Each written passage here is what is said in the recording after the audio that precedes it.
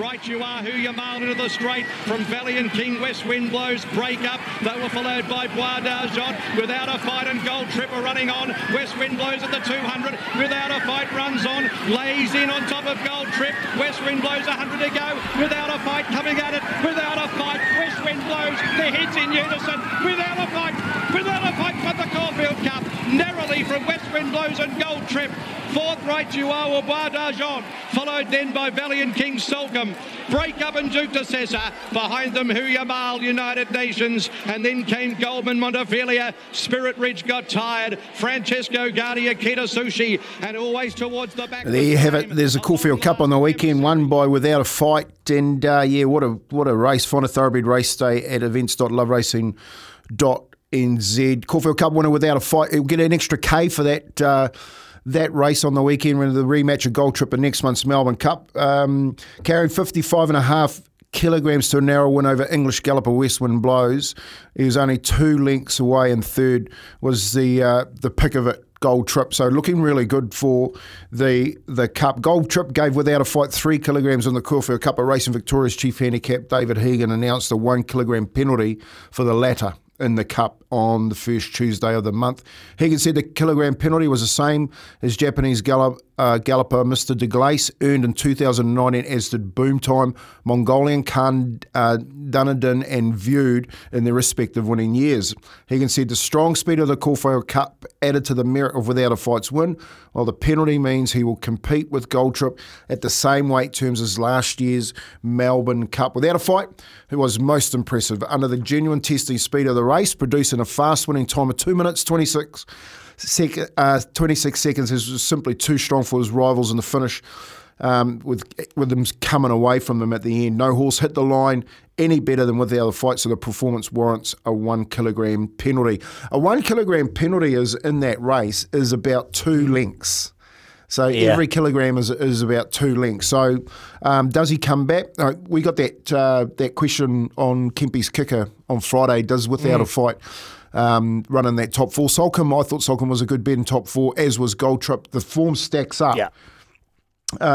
Without a Fight got tipped out a few times on the text machine. I know you tipped them out too. So did anyone get paid with that? Because I remember after it won, I said, what?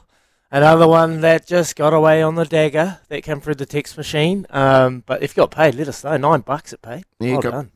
Good money for that one too. Cox Plate, J-Mac declares the Warrior he's ready to rumble. He's just basically said, yep, he's ready. J-Mac, a simple sentence. That's coming from 51s, Kempy. I know. And with the Hong Kong, we're talking about the Hong Kong performer, Romantic Warrior, who has thrilled J-Mac, the jockey, in his final gallop before Sunday's $5 million Cox Plate, because there's another big race coming up. Romantic Warrior comfortably eclipsed travelling companion Romantic Charm, who runs at Geelong on Wednesday, which is the Geelong Cup and the last chance for a number of horses to make the Melbourne Cup.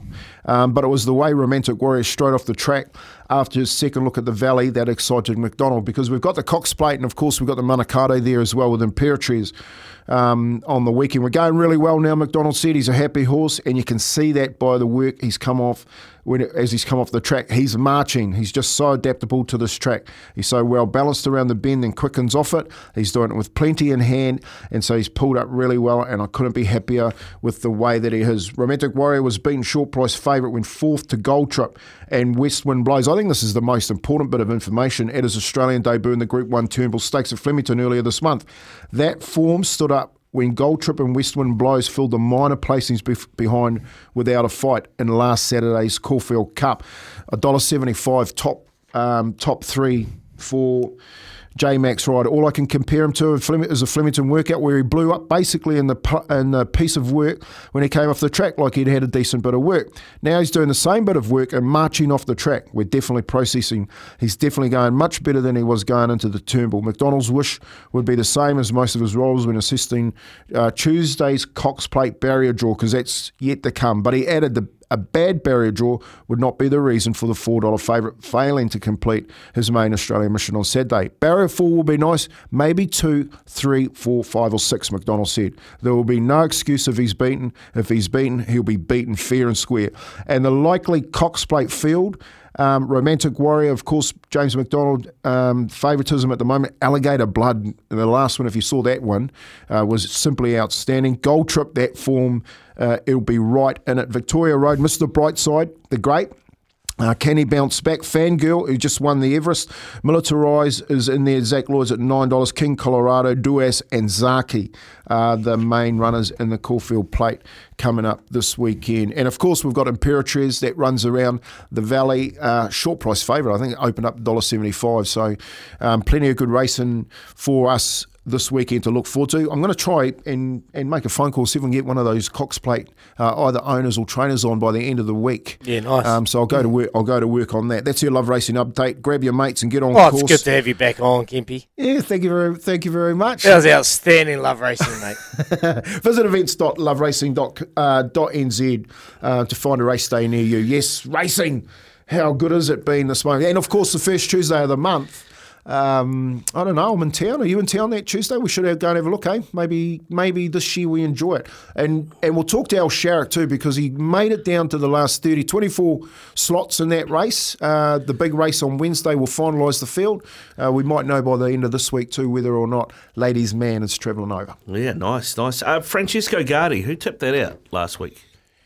Izzy was talking, I think Izzy was the one who said Francesco Gardi said that was a good bet.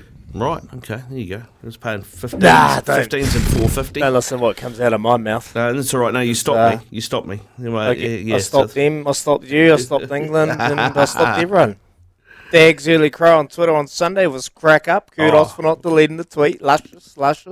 Yeah, I can't delete it, mate. It's out there for the world to see, and it happened. I just saw that. So what time did you do that? Was it like 66 minutes, Kempy. The 14 to go. The fat lady hadn't sung. Yeah. That was funny because I sent it to Brendan Nell, your tweet, and he absolutely rinsed himself on Twitter. So yeah, I think he was quite thankful. He's quite thankful that the anchor jumped on the Poms. So that was good, Izzy. That was good. You did us a favour on that front. Did them a favour on that front. It is 7 away from 7 here on Izzy and Kempy for breakfast.